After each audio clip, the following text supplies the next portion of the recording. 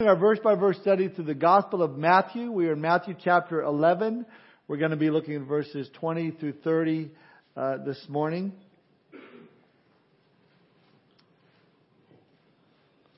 And we need new plumbing in this building. There we go. All right. Starting in Stuart's up. He has Bible in his hand. If you need a Bible, just raise your hand and Stuart will get one right to your seat. You can follow along with us. All right, starting in verse 20, Matthew chapter 11, we read, "Then he began to rebuke the cities in which most of his mighty works had been done, because they did not repent. Woe to you, Chorazin! Woe to you, Bethsaida! For if the mighty works which were done in you had been done in Tyre and Sidon, they would have repented long ago in sackcloth and ashes. But I say to you, it'll be more tolerable for Tyre and Sidon in the day of judgment than for you. And you, Capernaum, who are exalted to heaven, will be brought down to Hades. For if the mighty works which were done in you had been done in Sodom, it would have remained until this day. But I say to you that it shall be more tolerable for the land of Sodom in the day of judgment than for you." At that time Jesus answered and said, "I thank you, Father, Lord of heaven and earth, that you have hidden these things from the wise and prudent and have revealed them to babes. Even so, Father, for so it seemed good in your sight. All things have been delivered to me by my Father, and no one knows the Son except the Father, nor does anyone know the Father except the Son, and the one to whom the Son wills to reveal Him. Come to me, all you who labor and are heavy laden, and I will give you rest.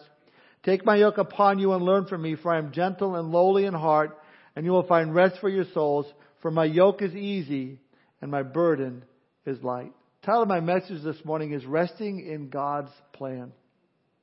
Let's pray.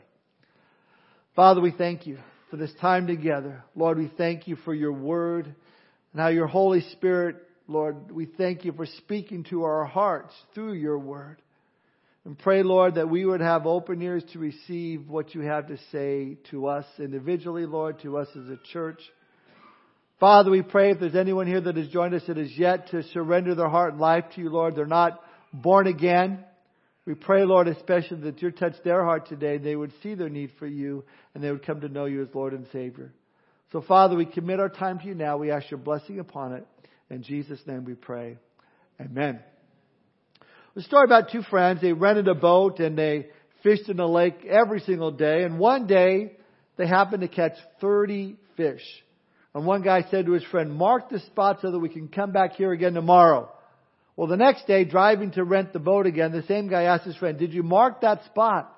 His friend replied, "Yeah, I put a big X on the bottom of the boat." Well, the first one said, "Well, that's not going to do us any good. What if we don't get the same boat?" All right, this is a better one. One more. Okay, give me a minute here. The story about four women who were driving across the country. Each one was from a different state: Idaho, Nebraska, Missouri, and California. Shortly after the trip, the woman from Idaho started pulling potatoes out of her bag and throwing them out the window.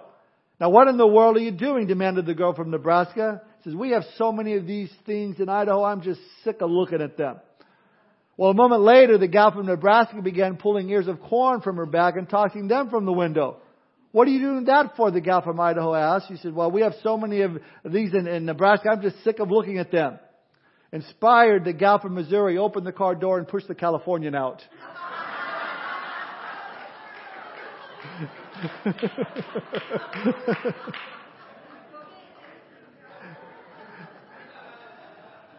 See, I can say that because I'm from California, okay? You know.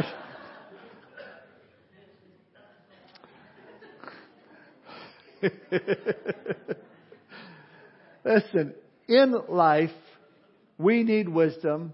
We need understanding. We need to learn the lessons of life. We need to learn how to get where we're going. But we also need to know that God has got a plan and God has got a purpose for each one of our lives, and we need to rest in that. And that's what we're going to talk about this morning. So if you're taking notes, we're going to look at three things. Number one, first of all, God's judgment is fair. Number two, God's plan is perfect. Number three, God's offer is for everyone. And we'll see that offer is for rest. But first of all, let's look at Number one, God's judgment is fair. Maybe you've heard this question asked you. If God is so loving, then why would He allow bad things to happen to good people? Or this one, why did God allow this to happen? Whatever this might be. How did He allow the Chiefs to lose? I just don't understand that. But you see, as believers, we have, on the authority of Scripture, we're given to every man an answer according to the hope that lies within us. That's what we are supposed to do. But I think sometimes as believers, we're kind of guilty of just kind of throwing pat answers out there to the unbelievers that are really asking a fair question. A question that really demands an answer, a response. So when God's fairness is questioned on why He is so loving and so fair, and why would He allow suffering and evil to continue in this world, well, the best answer that I can give them is, your question is wrong. See, I cannot give a right biblical answer to a wrong question. Because the question should be, if God is so loving, why does He allow bad things to happen? Rather, it shouldn't be. If God is so loving, why does He allow bad things to happen to good people? It should be, if God is so loving, why does He allow good things to happen to bad people? Because the Bible tells us that none of us are good. We're all sinners. We've all fallen short of the glory of God. There's none righteous, no, not one, the Bible declares. So to ask, if God is so loving, why does He allow bad things to happen to good people? That's not even biblical, because there's no good people. We're all bad. None of us are good. None of you guys are good. Neither am I good. And God bless you guys. See you next Sunday. No, that's not it. But see, this goes all the way back to the garden. There in the garden, and Satan came to Eve, testing her, said, hey, has God really said you shouldn't eat of this tree? I mean, if God were so loving, if God really loved you, then why is He holding out on you? I mean, because He knows as soon as you eat of that tree of knowledge of good and evil, you'll have no need of God. In fact, you yourself will be like God. So Satan says, He's holding out on you. He doesn't have your best interest at heart, Eve. And the same thing happens today. The question is distorted. It's twisted. Listen, God is good. God is fair. God is just.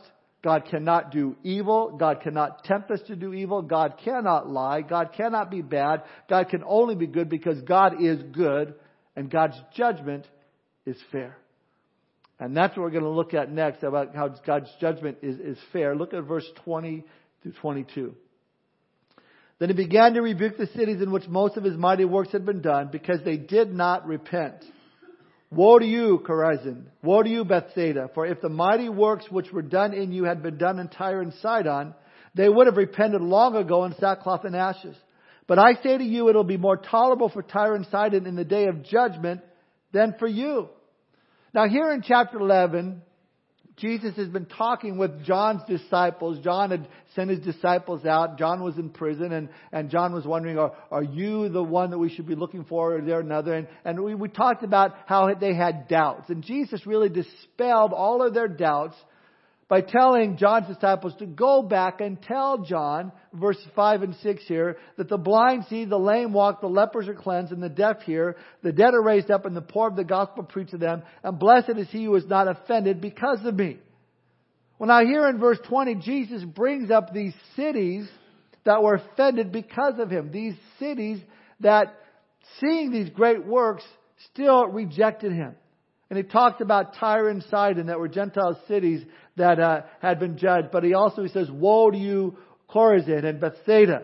Now this woe isn't like, you're on a horse and you want to slow them down and you go, whoa, horse. It's not like that. It's not, whoa, dude, cool. No, this is a woe. I mean, this is a woe kind of woe. It's a condemning kind of word. Oh, how terrible for you. Woe to you, Chorazin and Bethsaida. Well, why the woe? Well, again, in a few weeks when we get to chapter 15 in Matthew, Jesus is going to visit Tyre and Sidon, and He's going to minister and do works there, and they're going to be without an excuse. And Tyre and Sidon really had not been exposed to Jesus and His miracles and His ministry as much as the towns here of Chorazin and Bethsaida. It's like this. I think we've all heard of the Bermuda Triangle. Planes disappeared. It's the area in the Caribbean Sea where strange phenomena and mysterious activity takes place. Some people believe the triangle is a hotbed for demonic activity. It's a site of the supernatural. But there's another triangle of real estate known for the supernatural. No area on earth has seen more miracles per square mile than the area on the northwest shore of the Sea of Galilee, between the town of Chorazin and the two fishing villages, Capernaum and Bethsaida. 5 miles by 3 miles by 4 miles. That area has been known as or called the Evangelical Triangle. And between 28 and 32 AD, here's what people in that triangle witness. 5 loaves of bread and 2 little fish multiplied into a feast for 5,000 families. Blind men receiving their sight. The lame walking. They experience a man walking on top of the water. The same man calming a violent storm with just a word of rebuke. And then think about all the miracles that were done in Capernaum alone. Jairus' daughter was healed. The nobleman's son was healed. The centurion's servant was healed. The demoniac was healed. The man with the withered hand in the synagogue was healed. The man who was a paralytic who got lowered down through the roof of the house was healed. And Peter's mother-in-law was healed. You can't get any more supernatural than your mother-in-law being healed. Okay? It's amazing. Miracle after miracle after miracle after miracle. The entire township, the whole surrounding area, she said, whoa, and come to faith in Christ. But they didn't. They didn't repent. And so Jesus says, look at verse 23 and 24. And you, Capernaum, who are exalted to heaven, will be brought down to Hades. For if the mighty works which were done in you had been done in Sodom, it would have remained until this day. But I say to you that it shall be more tolerable for the land of Sodom in the day of judgment than for you. That's an amazing statement. Because the people listening to this, they knew about the land of Sodom. I mean, it would probably top the list of the most wicked cities that they knew of. And it probably tops our list as well. I mean, it was a wicked city. It was one of 5 cities in Genesis known as the cities of the plain. It was known for its unusual lust and wickedness. It was also known for its pride. It was known for its oppression to the poor. What can be worse than that? Jesus says what's worse than that is one who hears the truth and rejects it. A person who hears the truth of the gospel and says, I don't want to investigate this any further. I don't want to think of that stuff anymore. So I'm just going to reject it flat out. What says it'll be more tolerable for Sodom in that day. More tolerable for Tyre and Sidon in the day of judgment than for you, than for the city of Capernaum. Now notice something here. God judges cities as well as individuals. God not only holds people accountable, but He recognizes corporate identities. In Revelation 2 and 3, Jesus judges 7 churches. In Isaiah 13 all the way to chapter 24, He judges nations. Here, He judges cities. It's my belief that in this modern age, He's also going to judge corporations, endowments, political parties, lobbying groups, labor unions, those that pass laws in our land. Jesus is saying that the punishment and the judgment for Sodom and Gomorrah is not going to be as severe as it's going to be for you, because they are not as accountable as you are. Because they never saw the mighty works that you saw. Listen, we are judged according to the light that has been shown to us. And because they were not as accountable, their punishment is going to be more tolerable. We have to understand something about this, and that is that biblically there will be different levels of punishment. There will be different degrees in hell. In other words, the grandma who never quite saw it, never quite got it, never quite received Jesus Christ as the Lord and Savior, was never born again, she's not going to experience the same hell as Adolf Hitler is going to experience. You know, she will not be beaten with as many stripes as Scripture declares. So we are judged according to that which we've been shown to us, that which we have seen, the amount of light that we've seen. And we say, well, I've seen the light. Well, Jesus Christ is the light. But woe to you if you've seen Jesus, you've seen the light, you've seen His mighty works, and you still have not repented. It's going to be more tolerable for Sodom and Gomorrah, Jesus says, because they never saw, they never witnessed His works. In fact, Jesus says in verse 23, if Sodom would have seen the light, if they would have seen the mighty works that He had done, then they would still be here today.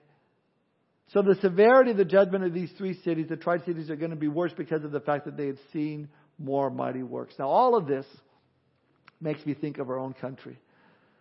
A nation founded on Christian principles, a nation that has seen the light, a nation that has walked in the light and now seems to be walking in darkness. When I think of this last Tuesday, when New York passed the so-called Reproductive Health Act on the 46th anniversary of Roe v. Wade, signed into law by Governor Cuomo just hours after the New York State Senate passed it. This bill gives medical providers complete legal cover to kill, and that's exactly, what it is, authority to kill fully formed, fully viable, third trimester human babies, even up to the time of birth. Simply put, this Reproductive Health Act is an abomination. What I think is more of an abomination is the cheering and the clapping and the rejoicing over this bill when it was passed. The lights on the Empire State Building being changed to pink in honor of this new law that's being passed. Listen, even if a choice had to be made between the life of a mother or the life of a child, that should be met with sorrow and grief and mourning, not with cheering and rejoicing and colored lights. Rejoicing because you now can kill the life of a child right up to the time of he or she is to be born, and you're not going to go to jail for it. That's what they were rejoicing. When you think about it, this is late-term abortion that they're giving permission for. And what exactly is late-term abortion? I know many of us don't want to hear this. I don't like hearing it. I don't like talking about it. But I think it's very important that we know what passing this bill means and what this is all about. And here's how a late-term abortion, this is the kind of abortion that just has been legalized in New York. It's carried out. It's explained by a former abortionist. If I can get through it without... Okay. The baby is injected with a poison directly into his skull or torso. He then suffers a hideously painful death with which he certainly feels because of the developed nervous system. The mother carries the corpse around in her room for a day. The next day there is an ultrasound to check if the baby is dead. If he isn't, if he has been writhing and suffering in pain again for the past 24 hours, clinging unto life, then he will be injected again. The following day, the mother then delivers her dead child. That's a late-term abortion. Here's the problem. We know better. We know better. We as a country know better. We, as in the case of these cities that Jesus condemned, know better. We know that a baby is human life that needs our protection. Dr. William Lyle, he's a board-certified obstetrics and gynecologist. He's licensed to practice medicine in Florida and Alabama, and he practices in Pensacola, Florida. Dr. Lyle has been in private practice for almost 20 years, delivered almost 4,000 babies, and he says this, and I quote, this is cool. We can now truly treat the preborn as patients while in the womb. He says our imaging technology has changed with ultrasounds and MRIs, which is amazing what we can see. But now we're able to treat the babies, the patients that they are while they're in the womb. They can now do a blood transfusion directly to the baby now as early as 19 weeks gestation. Centers around the country are now doing heart surgeries on the babies as early as 22 weeks gestation. Heart valve surgery and atrial septal interventions are being performed on fetal hearts the size of a large grape. Texas Children's Hospital in Houston is now performing laparoscopic corrective spina bifida surgery before 23 weeks gestation. He says if they are a patient, they are a person, and if they are a person, then they deserve our protection. That's amazing. It's no wonder God says to Jeremiah, before I formed you in the womb, I knew you. Before you were born, I sanctified you. I ordained you a prophet to the nation. God knew each one of us before He's formed us in our mother's womb while we're there. We know that they are valuable human beings. So why anyone would want to authorize a horrific crime like this, there must be consequences. I believe God will hold these men and women responsible for their votes the same as He will hold those who commit such crimes responsible. I don't know if any born-again Christian can look around this world today and not see that we are quickly approaching the return of Jesus Christ to this earth. If God would judge these cities, if God would judge Sodom and Gomorrah, surely God's judgment is coming to New York and any other state, any other country that allows such hideous crime. Folks, I believe the time is short. Jesus is not going to let this go on and on. There's going to have to come a time of accountability, or as the saying goes, there's going to come a time to pay the piper. Judgment is coming. Now, to give us a better understanding concerning the judgment that is to come, turn with me over a few books in your Bibles to the Gospel of Luke chapter 12. Luke chapter 12. starting in verse 42.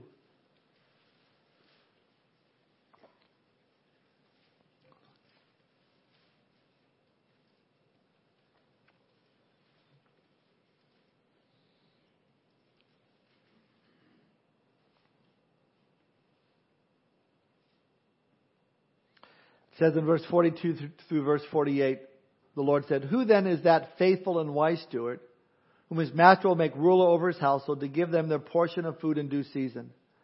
Blessed is that servant whom his master will find so doing when he comes. Truly I say to you that he will make him ruler over all that he has. But if that servant says in his heart, 'My master is delaying his coming,' and begins to beat the male and female servants, and to eat and drink and be drunk, the master of that servant will come on a day when he is not looking for him, at an hour when he is not aware, and will cut him in two and appoint him his portion with the unbelievers. And that servant who knew his master's will and did not prepare himself or do according to his will shall be beaten with many stripes. But he who did not know, yet committed these things deserving the stripes, shall be beaten with few." Why? Again, because he did not know. So the judgment will not be as severe. Verse 48. "For everyone to whom much is given, from him much will be required, and to whom much has been committed, of him they will ask the more."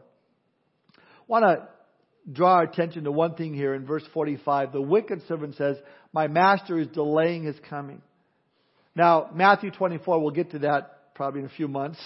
Matthew records the same account of Jesus speaking and giving this parable, and he contrasts the two servants. One, the good servant is watching and ready and waiting, doing the work, pleasing the Lord, and the other is a wicked servant who is cast out into the place where there's gnashing of teeth. Hell. Now let me say this. Jesus never sends anybody to hell. If anybody goes to hell, it's because they go to hell over Jesus' dead body, literally. Jesus died so that no one would go to hell.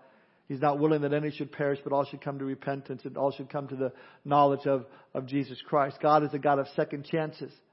And we know that He holds in His hands the day of our death. So I believe He prolongs those days to give men multiple opportunities to either accept Him or reject Him.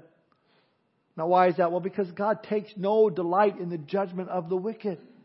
God doesn't delight in that. Ezekiel chapter 33:11 tells us, God says, "As surely as I live, says the sovereign Lord, I take no pleasure in the death of the wicked people. I only want them to turn from their wicked ways so they can live." Turn from your wickedness.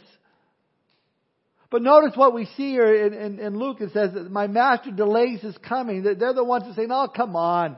Jesus isn't going to come back." My grandmother used to tell me that years ago. And you guys, you're just, religious freaks. I'm going to keep doing my own thing, living how I want to live. I don't believe that stuff. Jesus says that He's going to come in an hour and that servant does not expect. Because when He does come, and that servant is found living that radical life, beating his fellow servants, rowdy, drunk, partying, doing his own thing, passing laws, legalizing murder. Watch out. Watch out. Because to the unbeliever, the Bible says a judgment will come as a thief in the night. Listen, God wants us living every moment with the realization that He can return at any moment. The realization that we can be taking our last breath here on earth and our first breath in heaven at any given moment. And that's the point. We know God's plan. We know it. So we should be living for eternity. We should be living with the thought that Jesus could return at any moment. In fact, that's what John reiterates in 1 John 3:3. "And everyone that has this hope purifies himself just as He is pure." And we need to get serious about our relationship with God. Get serious about how we're living. Get serious about the things that we do in this life. Because if we truly believe that the rapture can happen at any moment, then I'm going to think twice about the things that I'm doing. If I know that the rapture can happen at any time, then I'm thinking twice about a lot of things. I'm thinking twice about my investment portfolio.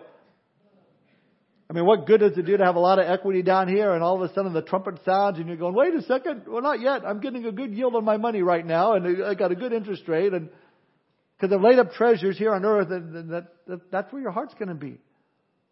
I mean, Jesus talks about that in Matthew 6:19-21. "Do not lay up for yourself treasures on earth where moth and rust destroy and where thieves break in and steal. But lay up for yourselves treasures in heaven where neither moth nor rust destroys and where thieves do not break in and steal. For where your treasure is, there your heart will be also."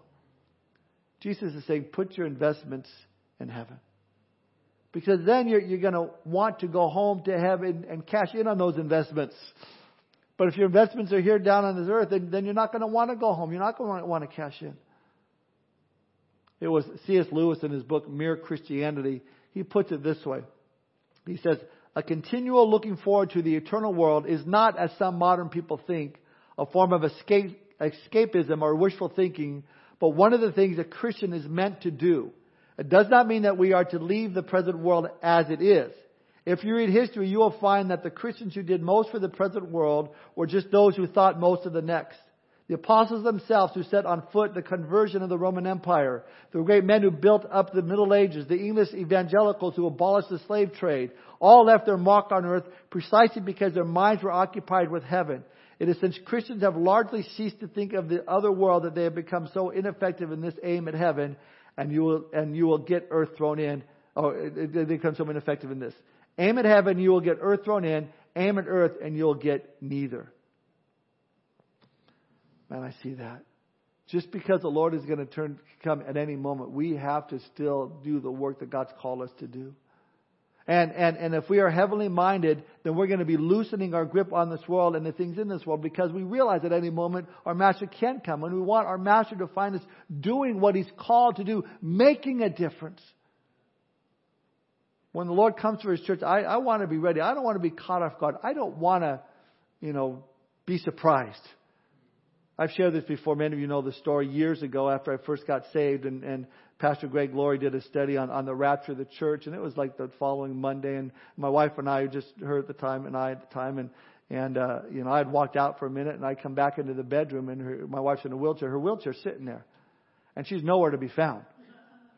And I'm going, she's been raptured. I've been left behind. Oh no. And I started to freak out because I'm thinking, the wheelchair's there. Where could she go? I mean, she's gone, and I hear this snicker, and she's hiding underneath the little dresser in the bedroom, and she got behind it to play a trick on me. Listen, I don't want that to happen. I don't want to be surprised. I want to be ready. I want to be waiting with oil in my lamp, as the parable of the 10 virgins say, dressed and ready to go at any time, so that when I hear that trumpet sound, I'm out of here.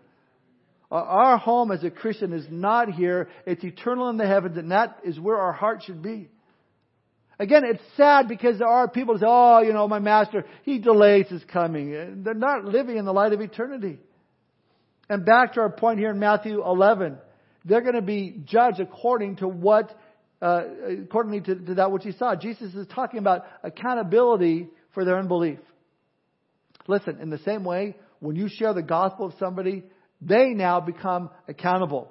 They are now going to be judged accordingly. And if you're here this morning and you don't know Jesus Christ and you continue to reject His free offer of forgiveness, His offer of salvation, when you die, you cannot say, I never heard. No one told me. God will say, roll him, Gabriel. And He's going to bring up that projection screen, and you'll see January 27, 2019, that funny looking guy, Spring from Missouri, Calvary Chapel, you rejected Jesus Christ. And you'll be judged accordingly. Do you realize that for a person to go to hell, all the person has to do is nothing? People say, well, that guy's pretty bad. Look at the bad things he's done. He's probably going to go to where. Actually, you don't need to do anything. You can just not do something. When the truth is presented to you and you don't have the right response, whether you marginalize it, denounce it, reject it, the more you have it presented to you, the more you know, the more responsible you are with that knowledge. To whom much is given, much shall be required. So Jesus is saying, woe to these cities. They saw enough of His works and the power of God that was more than enough to prove that Jesus was the Messiah. Thousands of people heard and saw the mighty deeds. That was enough. It should have been enough to convince them and have them respond rightly to His ministry and to His message, but they didn't. Where the light shines the brightest, people have the greatest responsibility. And again, there's going to be degrees of judgment according to the amount of light a person had. And it's a serious thing to know the truth and turn from it. That's why now Jesus begins His prayer. Look at verse 25. He says, at that time Jesus answered and said, I thank You, Father, Lord of heaven and earth, that You have hidden these things from the wise and the prudent and have revealed them to babes. Now, this can be a difficult passage to understand. Jesus isn't saying, hey, this is great. Thank you, Father, that they aren't a part of our little club, that they didn't get salvation. Thank you that you hid them from them. That's not what this is saying. We know God's plan for our lives is that none would perish, but all should come to repentance. We know the Bible teaches that all those who would seek Him would find Him, that he that was lost could be found. But to those who would not seek, to those who would not find, Jesus is thanking the Father that their punishment is not going to be as severe as it could be, had they even had more understanding and then rejected it. Far worse again, because it would have more accountability. Again, to whom much is given, much is required. It works both ways. Now, if the Bible teaches that we should be laying for ourselves treasures in heaven, does that mean that if the sinner that is not saved, that is not born again, does that mean that he's storing up penalties and punishments and blows in hell? I believe that absolutely.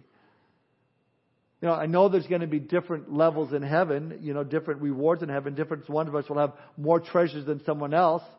Though we'll never look at someone else and say, no fair, they got more than me, because that would be sin, and there's no sin in heaven.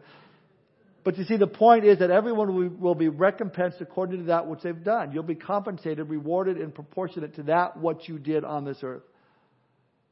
Now think about this. If we could get a snapshot into heaven, if we could get a glimpse of these treasures, these rewards that we could lay up in heaven, what an impact that would have on our lives right here and now. I mean, if God could give us just a brief 5 minutes of video of coming attractions, here's what's coming for you. Here's what's waiting for you. Here are the treasures that can be laid up for you. I know it's a bad illustration, but look at it this way. When you go to those video arcades and you play the games and you get all those tickets, they start coming out, and then you go to the ticket counter and it's like, stuffed animal, 2,300 tickets. Piece of candy, 500 tickets. A Xbox, 5 million tickets. You look at, oh man, I got to have that. And you go back and you put more money in, you play the games and you get those tickets. If we could see the treasures we can have stored for us up in heaven by the things that we do here on this earth, I'm convinced we would be blown away. And we would want to be investing more and more in eternity with the things we're doing here on this earth. Now again, in the same way on the other side, how would our lives be impacted if we could get a glimpse of hell? How would that affect us in sharing the gospel? I just wonder if we knew the judgment, we knew the punishment, the blows that await the non-believer and the rewards that await the believer. I wonder how that would impact our lives. I think it would change us dramatically. That we would become so incredibly heavenly minded that we would be very, very earthly good. Making changes, seeing things happen. So number one, God's judgment is fair. Number two, God's plan is perfect. Look again at verse 25. On into verse 26, Jesus prays, Father, thank you that you've revealed this truth to these babes. Even so, Father, for so it seemed good in your sight. See, the religious scholars, the Pharisees, they're not responding. Jesus says, but you, Father, thank you for those that these babes in Christ, they've responded. I think about this, the faith of new believers. I think about when my kids were young. Kids, they take, as parents, so literal. I remember saying, don't make a face like that or your face is always going to stay like that. And they freaked out. Oh, no, my face like that. Kids, easy to believe what they say because as a child we have such simple faith. But the great thing about God is God doesn't try to pull our leg. He doesn't lie. I mean, if God said, hey, Tom, if you keep making that face, it's going to stay that way. Guess what? My face would stay that way. Maybe that's what happened. I don't know. But it's just a simple faith given to us by God's grace. That's God's plan. And that's what Jesus is saying in verse 27. All things have been delivered to me by my Father. No one knows the Son except the Father, nor does anyone know the Father except the Son and the one to whom the Son wills to reveal Him. Oh, Jesus willed to reveal to each one of us the Father. How do you know the Father? Only way through the Son, Jesus Christ. Jesus says, I'm the way, the truth, and the life. No man comes to the Father except through me. It's impossible to know God apart from Jesus. The door to God the Father opens only after you come to Jesus and embrace Him as your Lord and as your Savior. Listen, folks, our God the Father, is so immense. Think about this. Our Milky Way galaxy, 100 million light years long, 10 million light years wide. If you could travel at the speed of light, 186,000 miles per second, it would take you 100 million years to get across the length of the Milky Way galaxy.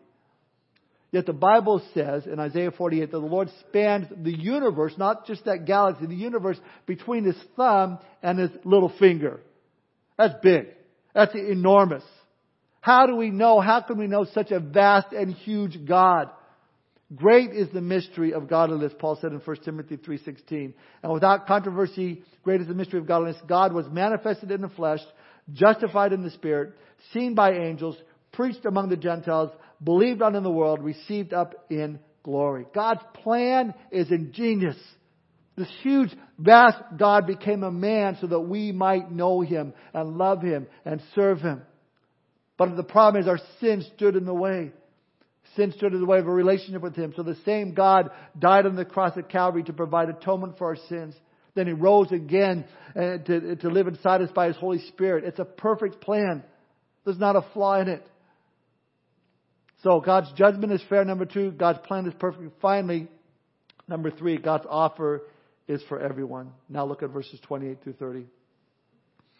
Come to me, all you who labor and are heavy laden, and I will give you rest. Take my yoke upon you and learn from me, for I am gentle and lowly in heart, and you will find rest for your souls. For my yoke is easy and my burden is light. I mean, what a contrast we see between judgment and mercy. Over the dark background of rejection stands the light of Christ's love. In this very conversation where Jesus is pronouncing judgment upon judgment on these cities for their rejection, Jesus' heart just bursts open with the most beautiful and touching messages of love that you can ever read. This wonderful invitation, come to me, all you who labor and are heavy laden, and I will give you rest. Notice who it's to. Come to me, all who have their act together. Come to me, those that have money or power. No, come to me, all you who labor. So really, this is not an invitation to lazy people. It's to those who are working hard. And as Christians, we should be the hardest workers that there are. In fact, 2 Thessalonians 3:11, we're told, Paul tells us, settle down and get to work and earn your own living. He tells us in Galatians 6:9, don't grow weary of doing good. So it's not a lazy person, rather it's to a weary person. It's really it carries with it the idea of someone who is at the point of utter exhaustion. You're not only exhausted, but you're heavy laden. You're loaded down with weight. That word laden means to be loaded down with burdens. And I think sooner or later in all of our life, that happens in our lives. We come to this place, maybe the trial is just heavy and more than we can bear, and we become loaded down with burdens. Now, partly I think that's due to the times in which we're living in. I mean, we work all year long. We save money for that vacation. You know, we can go out into the woods and we can set up that tent and we can, go by a stream and we can fish all day and we could, cook our food on an open fire. The kids can swim whenever they want. 150 years ago, that was the way of life. I mean, so really, how much have we gained? That's how people live in the primitive cultures today. I mean, think about some remote tribe, in some jungle somewhere. It would be pretty hard for a psychiatrist to make a living there. Those tribal people don't know what manic depressive is. They don't know what job-related stress is. For that matter, they don't know what a car is. They don't know what 8 to 5 is. They don't know about rent or mortgages or banks or interest. So I think we do put a lot of pressure on ourselves just in the times in which we're living in. But I think in our present society, it's only a matter of time until a person is forced to reach out for someone stronger or wiser for help. I think that's a critical moment in a person's life, because what you reach for can either make you or break you. And many, when they're overcome with burdens and they're laden with heavy things, that they turn to the bottle, they turn towards some material thing, and instead of turning to the one that loves you and can help you. Here Jesus is saying what you need to find is a Father who loves you very much and wants to help you. Come to me, all you who labor and heavy laden, and I will give you rest. Is that a description of you today? Maybe you've come in, carried some sort of burden. Maybe it's a burden of sin that you've been struggling with. Maybe it's a burden of some physical pain, or the burden of some problem in your family, or the burden of grief. Come to me, Jesus says. Not even come to my teachings, though that includes that. Come to me, those that are laboring. Come to me, those that are heavy laden. Come to me, and I will give you rest. That word for rest means to be refreshed, revived. What kind of rest is that? Well, for starters, it's a kind of a rest that comes with the assurance of your salvation, to know that you're saved, to know that your sins have been forgiven. If you put your faith and trust in Jesus Christ, you should never doubt the fact that you're going to heaven. The Bible says in Romans 5:1, therefore, having been justified by faith, we have peace with God through our Lord and Savior Jesus Christ. So we need to rest in that finished work that Christ accomplished on the cross. He went to the cross for us, shed His blood for everything that we have committed, and that through Christ, God's righteous demands have been met. So we can rest in the finished work of the cross. That's huge. So why sweat the small stuff? The big stuff has been taken care of. Yeah, as Christians, we're going to have problems and we're going to have challenges and trials, but man, you're saved. You're going to heaven. Rejoice. How else can we find rest? Well, look now at verse 29 and 30. Take my yoke upon you and learn from me, for I am gentle and lowly in heart, and you will find rest for your souls, for my yoke is easy and my burden is light. Now, a yoke is not just the center of an egg. That's just a little yoke. I think we know the yoke was a wooden harness they put on the oxen so they could pull the plow, and they would yoke the two ox together. I find it interesting that the word for carpenter in Matthew chapter 13 that's used there to describe Joseph and the work that he used, it's a word for a finished carpenter, not a framer. According to one commentator, tradition has it that the carpenter shop where Jesus worked with his father, Joseph, they specialized in making yokes. And a sign over the door was a sign of the words, the best fitting yokes made here. I don't know where they found this, but it's interesting. But here Jesus is saying, I have a work for you to do. I want to take the reins of your life. Now this is sanctification, learning each day all about the one who died for us, yoked together with Jesus Christ. I want to take the reins of your life. I want to direct you. Billy Joel used to sing, I don't care what you say anymore, this is my life, go ahead with your own life, leave me alone. I think we've all sung that at one time or another, but praise God we're not there now. But people that sing that, my life, it's my life and I'll lead it the way I want it. But my life and my way can often lead to a life of misery and pain. Every man bears a burden. The burden is how to please himself. Everything he does is seeking to find satisfaction in life. And we watch it and it breaks our heart as they pursue wealth and pleasure and possessions, and those things become yokes around their necks. It becomes a heavy burden. That's why Jesus said, let me take the reins of your life. Let me take that yoke and beware my yoke. My yoke is easy. My yoke is light. Take my yoke and learn of me, verse 29. Learn from Him. Without a doubt, Jesus Christ has had the greatest influence upon our culture than any other person in history. We've just celebrated coming new year, 2019. 2019 what? 2019 years since Jesus came into this world. He's the central point of history. We divide our history into BC and AD, before Christ, and the year of our Lord, or Anno Domino. It's amazing to me how people really know so little about Jesus, and what they do know, most of that is from Jesus' enemies. How can we know the truth about Jesus? He says it right here. Learn of me. Read of me. Study the Gospels. Read God's Word. Go to Bible studies, men's studies, women's studies, Wednesday midweek studies. Listen to podcasts of studies. Take in as much as you can. So many people make the decision about Christ based on some program they saw on the History Channel. Get all the facts from God's Word.